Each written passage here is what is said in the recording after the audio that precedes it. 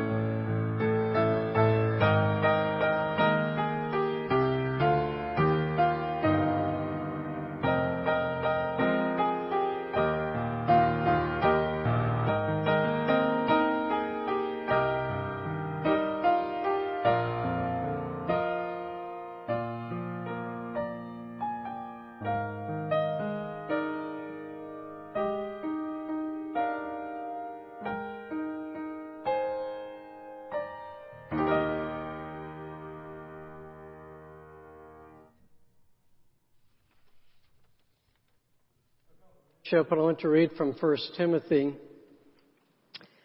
The grace of our Lord overflowed for me with the faith and love that are in Christ Jesus. The saying is trustworthy and deserving of full acceptance. The Christ Jesus came into the world to save sinners, of whom I am the foremost. But I received mercy for this reason, that in me as the foremost, Jesus Christ might display His perfect patience as an example to those who were to believe in Him for eternal life. Let's pray. We do give you thanks, our God, for our Lord Jesus Christ, who has come into this world, who has displayed His perfect patience to us, indeed has come and has given to us such amazing grace that we who were sinners, who had no call upon you, have now been made your very people. But we've been made your people for a purpose, and that is that we might come here and declare your glory, to worship you and to give you praise forever. And so we pray that you will receive this worship we bring before you in the name of Christ and by the power of your Spirit. In Christ's name we pray. Amen. Let's stand and sing together, Amazing Grace.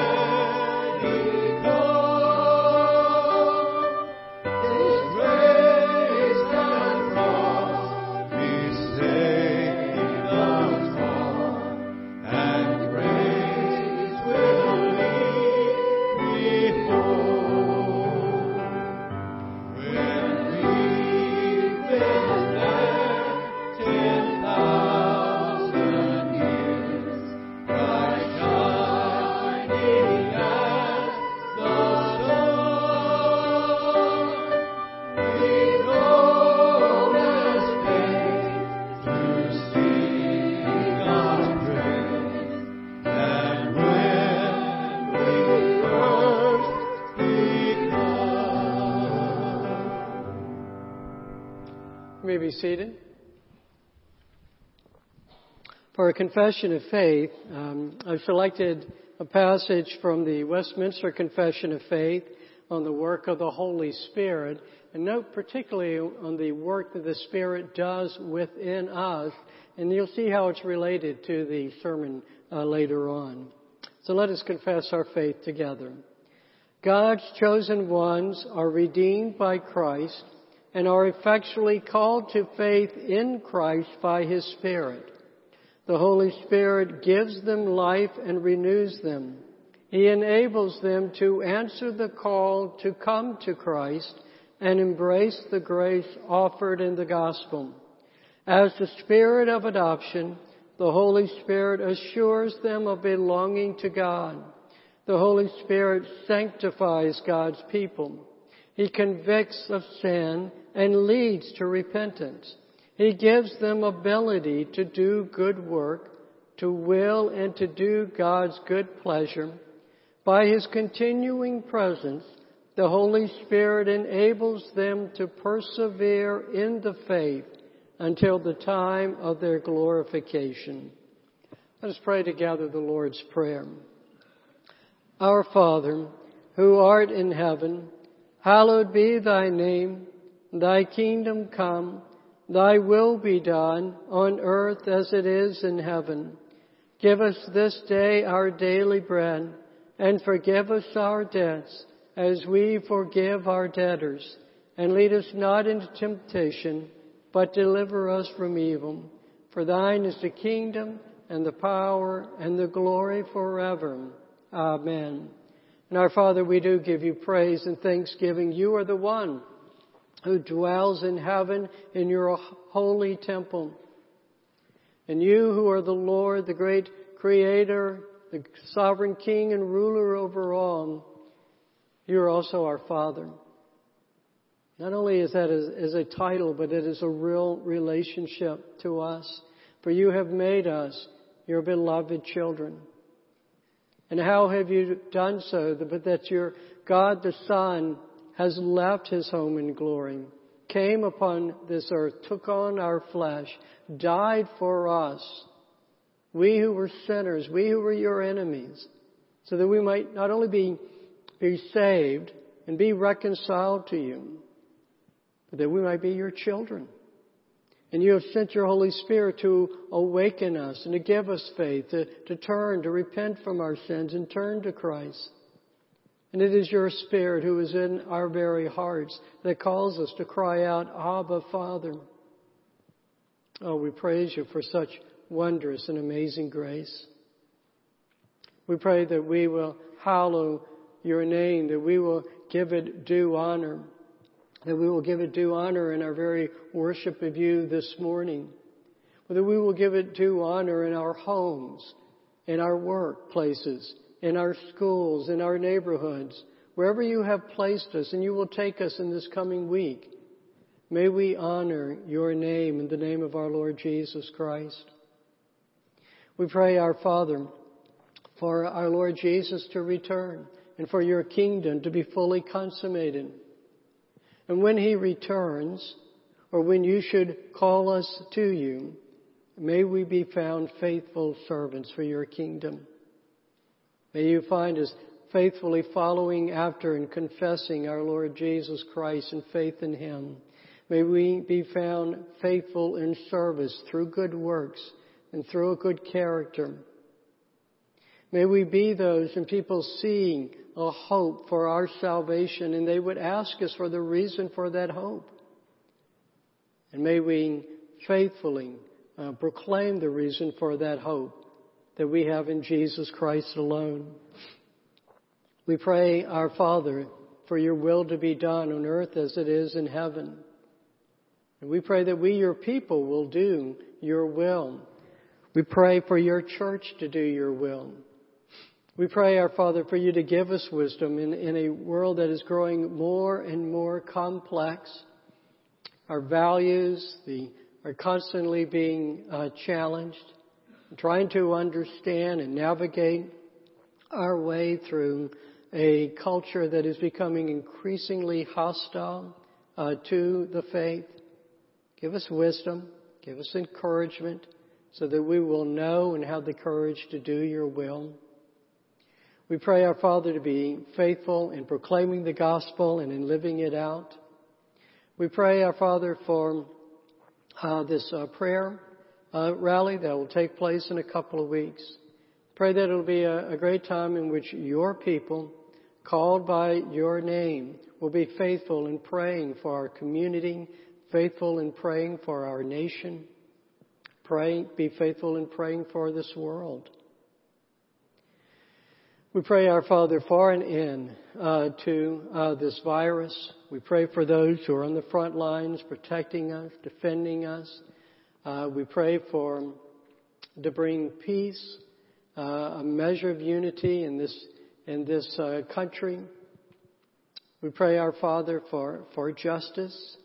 We pray also, our Father, for an understanding of one another and a truly seeking of working together. And may your church, your people, be the ones who take the lead on this. We pray, our Father, for our daily bread. We particularly pray for the the bread that we need of your word, of fellowship, the bread we need from worship itself. We pray that you will provide for us physically, provide literally the food that we need, the well-being, the medical care that we need, the friendship, the encouragement, all that is needed to prosper in this life and to prosper in serving your kingdom. We pray that you forgive our debts, which are many, as we forgive our debtors, which is very few.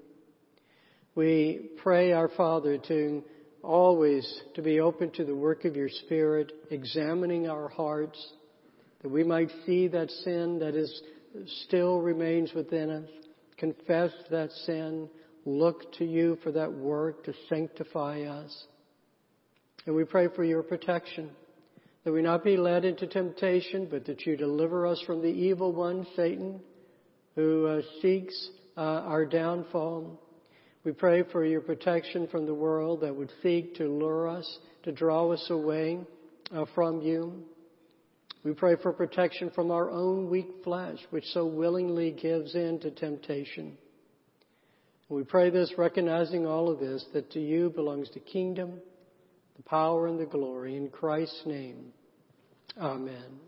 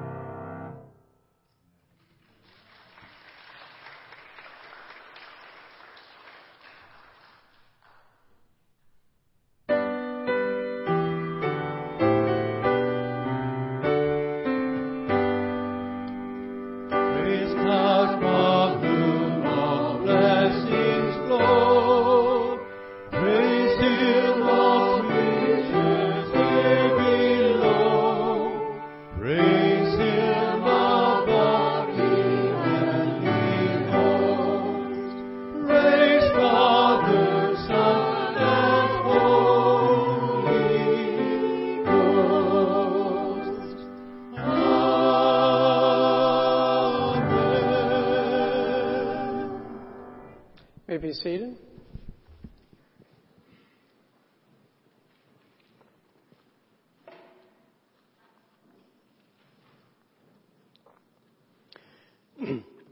One of my churches that I had a long time ago was a small church that I pastored in Bessemer City, North Carolina. It's just outside of Gastonia, west of Charlotte. Well, we had an elder who determined that Ginger and I should have a garden. And so there was space in the manse that we were having. It was a fairly large space. And he plowed the spot. He gave us advice. And then he left us to it. And we had to produce because he lived across the street. And he could watch what we were doing. Well, the author of Hebrews is concerned about his people's crop. And I want you, as we're going through this text, to be thinking about your own. There's going to be a question at the end as we go through a very sobering text. You know, the problem for preachers who preach through books of the Bible is that we come across texts like this one that we would prefer to skip over. We Reformed preachers do not like this text because of the wording. It seems to challenge our doctrine of the perseverance of the saints. Baptists don't like it either because it challenges their doctrine. Once saved, always saved. And really no one likes it because it seems to challenge to believe that one who has strayed from the faith can come back. So with all of that in mind, let's jump into the deep water with verse 4 and following.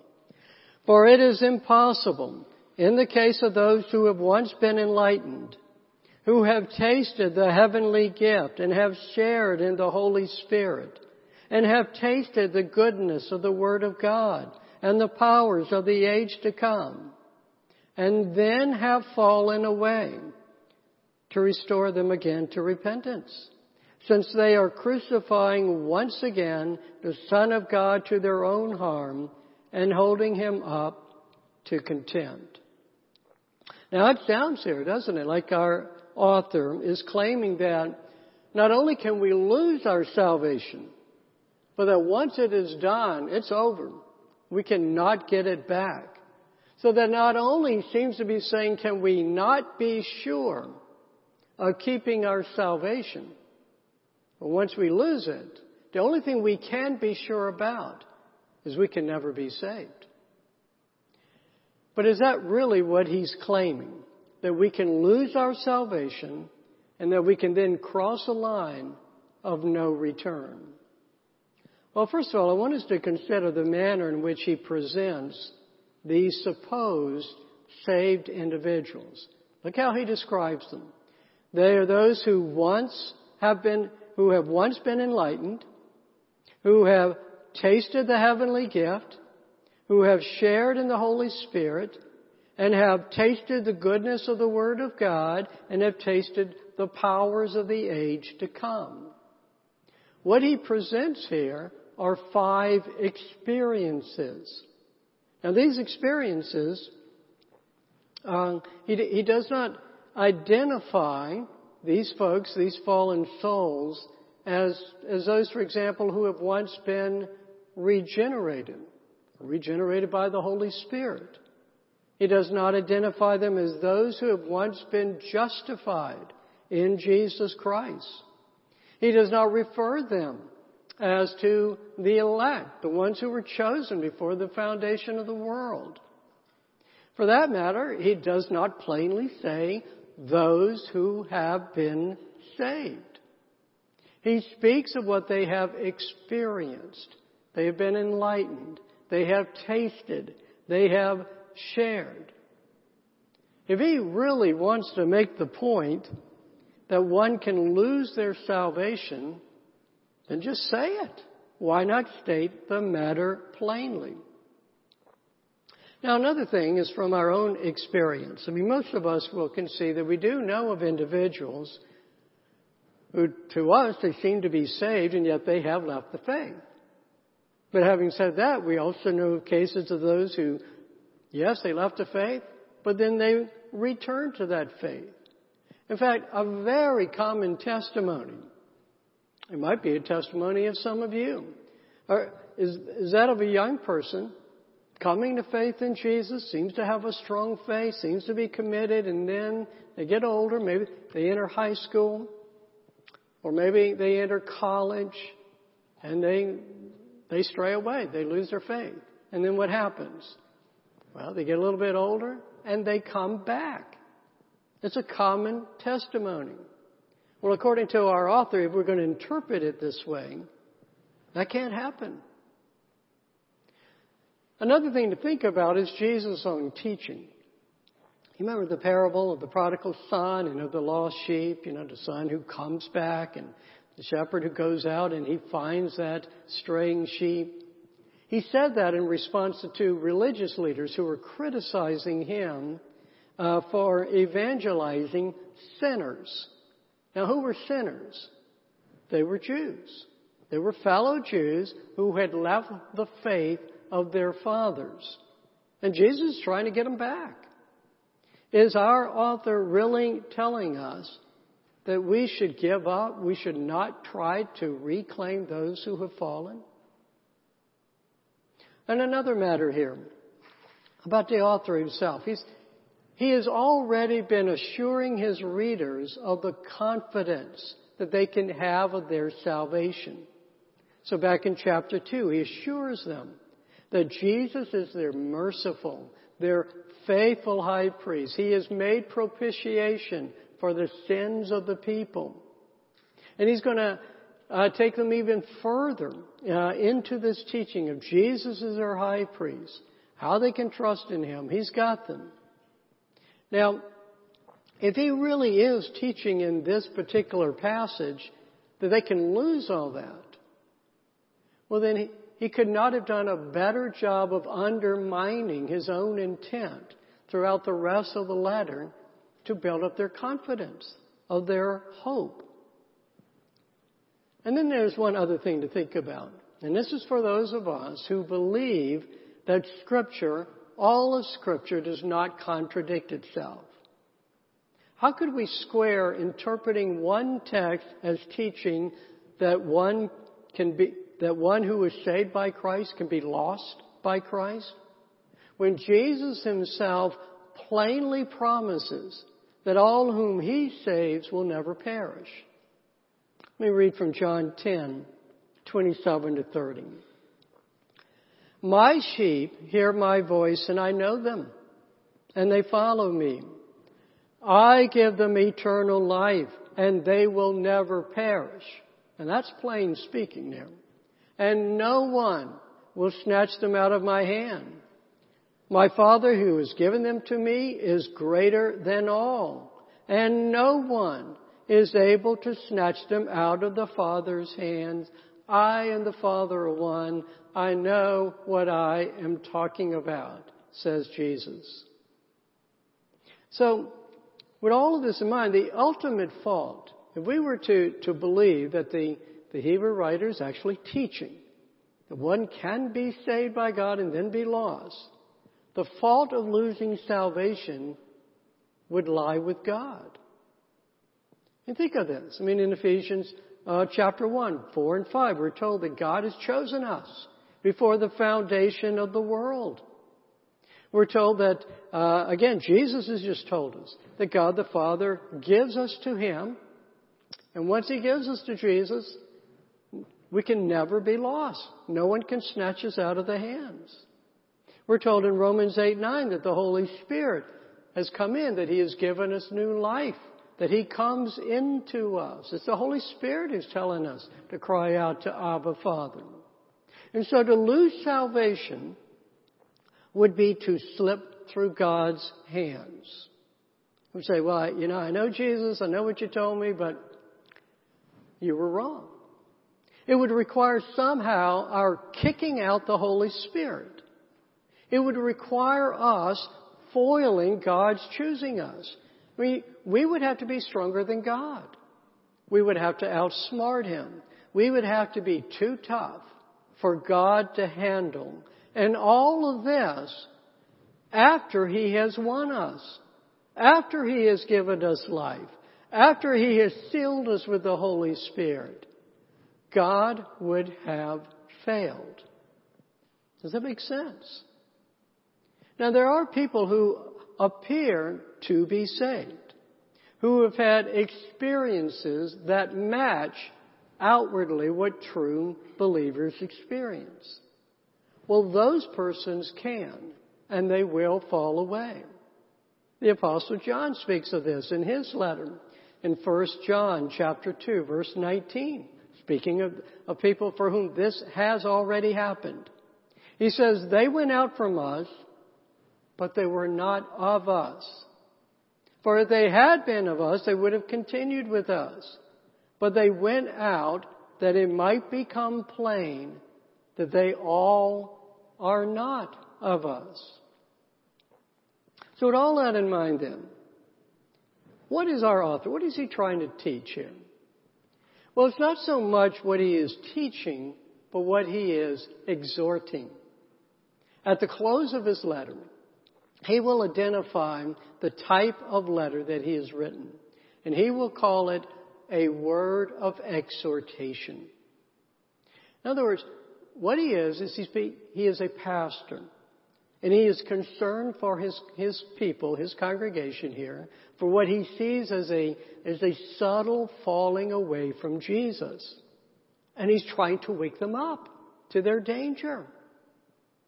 He wants them to understand, look, salvation is not a game. It is not to be toyed with. It is not just some kind of thinking about life that we adapt into a mere perspective about, how we understand life and what happens to us after death. No, the stakes are real.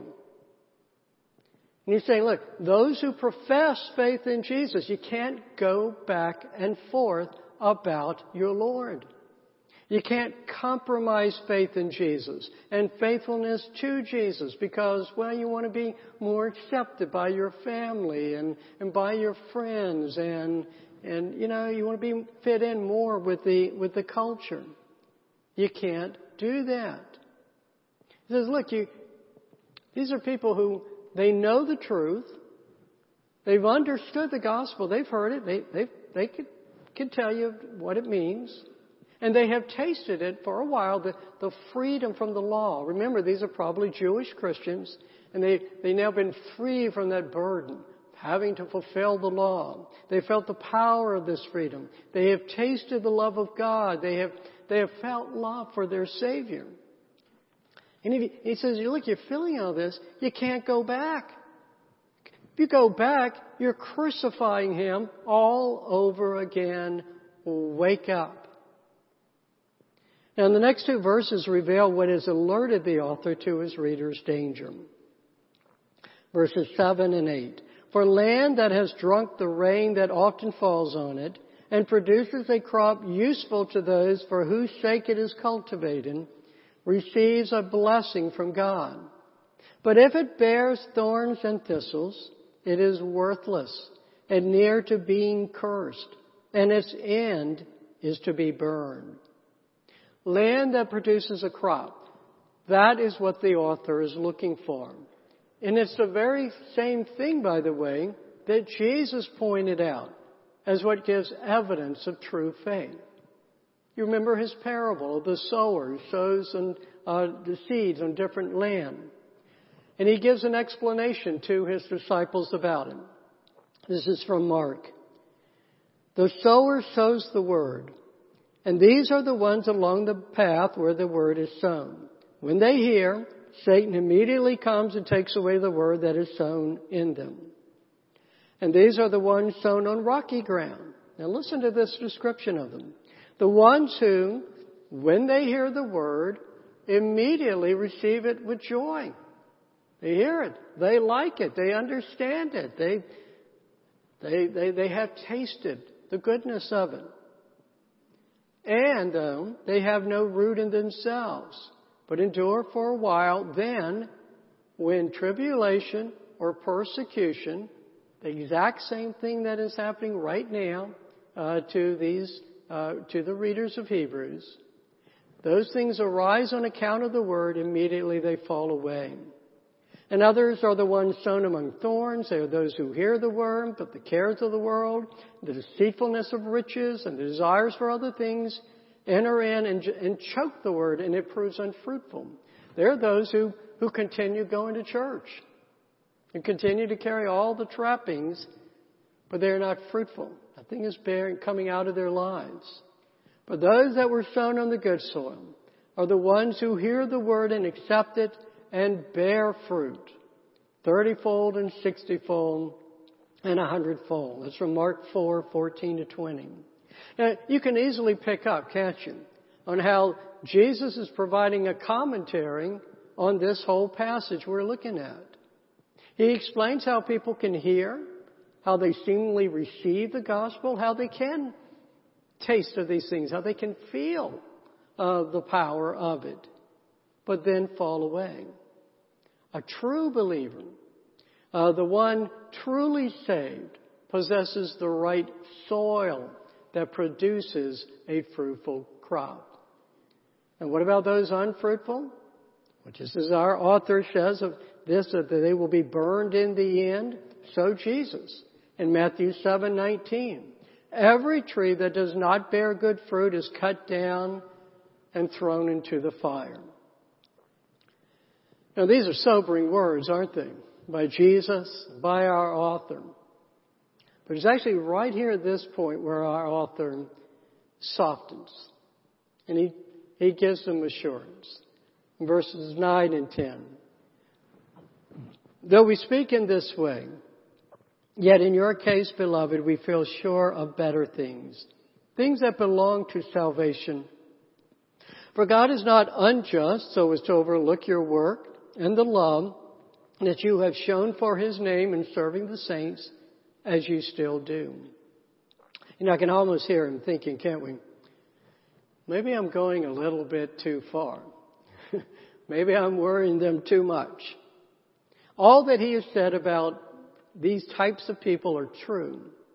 But he's saying these things not because he believes his own readers have reached that point. He's giving them warning, but not judgment. And now he wants to give them assurance. He wants to give them that assurance that they, the readers, have not fallen away, but that they are truly saved. And he gives them two evidences. One is in the fruit that they are bearing, and the other is in the justice of God. Their fruit is the work that they have done in the name of Christ. And especially in the way that they have lovingly served one another. And doesn't that sound familiar? Jesus said, this is the mark of a disciple. By this, all men will know that you are my disciples, if you have love for one another. It's John 13:35. And then God is just. He does not save us for doing good works, but He does command and He rewards us for our good works that we do after our salvation. More than once, Jesus speaks of the reward awaiting those who have faithfully served Him. And now the last two verses express plainly the goal of Hebrews. And we desire each one of you to show the same earnestness, to have the full assurance of hope until the end, so that you may not be sluggish, but imitators of those who through faith and patience inherit the promises. You know, he could have gone straight from there, cut out all the upcoming chapters and gone straight to chapter 11, and we never would have known anything was missed.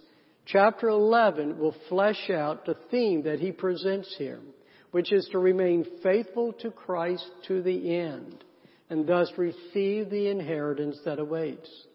In chapter 11, our author will name one by one these men and these women of faith whom we are to imitate.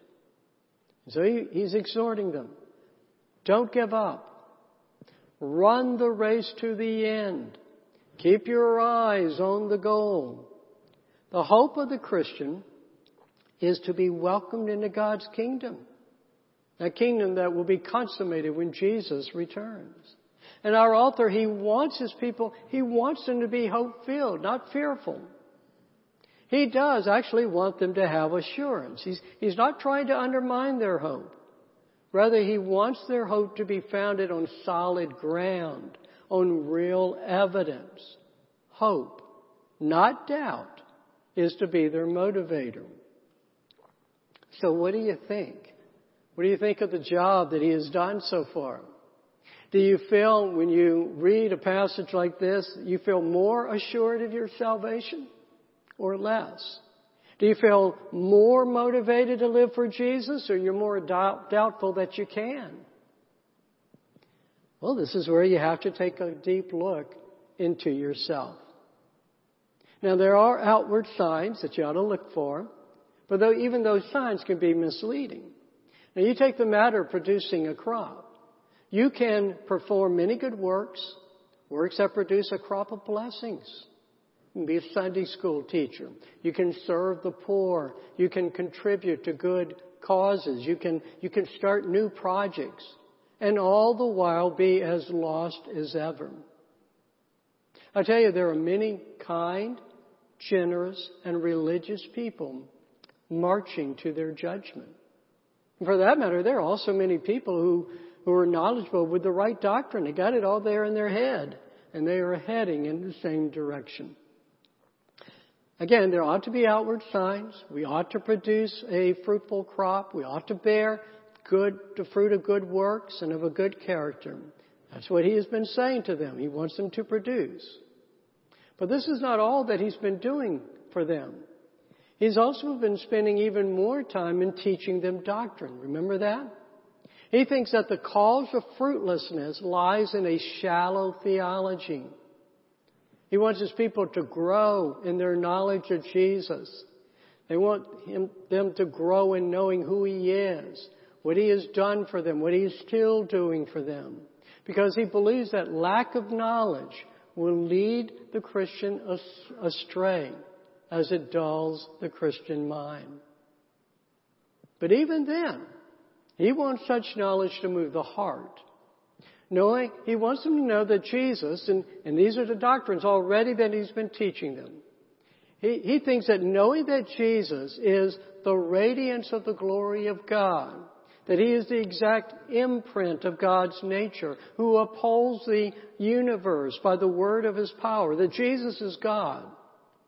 He thinks that kind of knowledge should move these believers to be filled with awe and be filled with reverence for their Lord.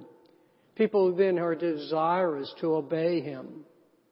Knowing that He has made purification for sins, that He is the founder of their salvation, that He has destroyed the one who has the power over death, that He has delivered all those who through fear of death were subject to lifelong slavery. He thinks this kind of knowledge should empower them to live fearlessly for their Lord Jesus Christ. And knowing that their Lord is a merciful and faithful high priest, that He is not ashamed to call them brothers. He thinks that kind of knowledge should move them to love Him, to rest in their Lord and Savior. Here's the system that is in the book of Proverbs to give that full assurance of hope until the end. It is this: know and grow in knowledge of Jesus. Grow in knowledge of God and all that pertains to God. For such knowledge will then move the heart. It will move the heart to love, to be faithful. And that will then produce a faithful crop of good work and character. The head to the heart to the hands. Knowledge to passion to deed. Mixing up these steps or not understanding them rightly will lead astray. If we depend on good works to get ourselves right with God, that will fail. Doing good works without a grateful heart will fail. But knowledge, knowing that your salvation rests in the person and the work of Jesus Christ alone, that must come first. And if so, then that knowledge, it will lead to a strong, loving, and devoted faith. And such faith will then just spill out into good works and character. Again, true knowledge leads to true faith in Jesus expressed in love that will produce good fruit. And so examine your heart. If you remain unsure about this, then talk to me as your pastor. Or talk to anyone in whom you have seen this assurance of hope and you've seen it spilling out in their lives. Talk to them because the stakes are real. The peace, the assurance of hope, the productive life, they are all there for you if you will first dare to examine your heart before your Lord and turn your salvation over to Him. And we give you thanks and praise our God for that salvation that is in Jesus Christ alone. And we thank you for your Holy Spirit who has awakened us to that salvation. And may we, by the power of your Spirit, before our Lord, before our great God, examine our hearts so that our hope, our assurance may rest on a sure foundation. In Christ's name we pray. Amen. Let's stand and sing together 2 verses for all the saints.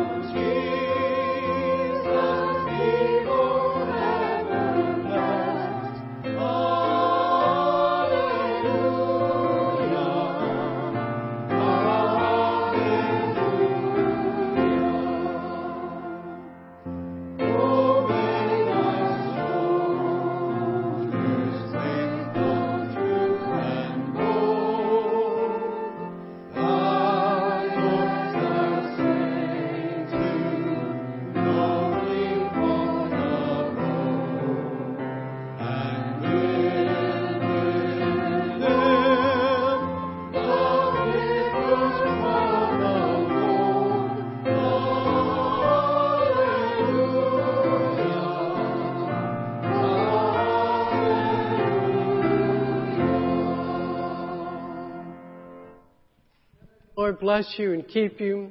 The Lord make His face to shine upon you and be gracious to you. The Lord turn His face toward you and give you peace. Amen.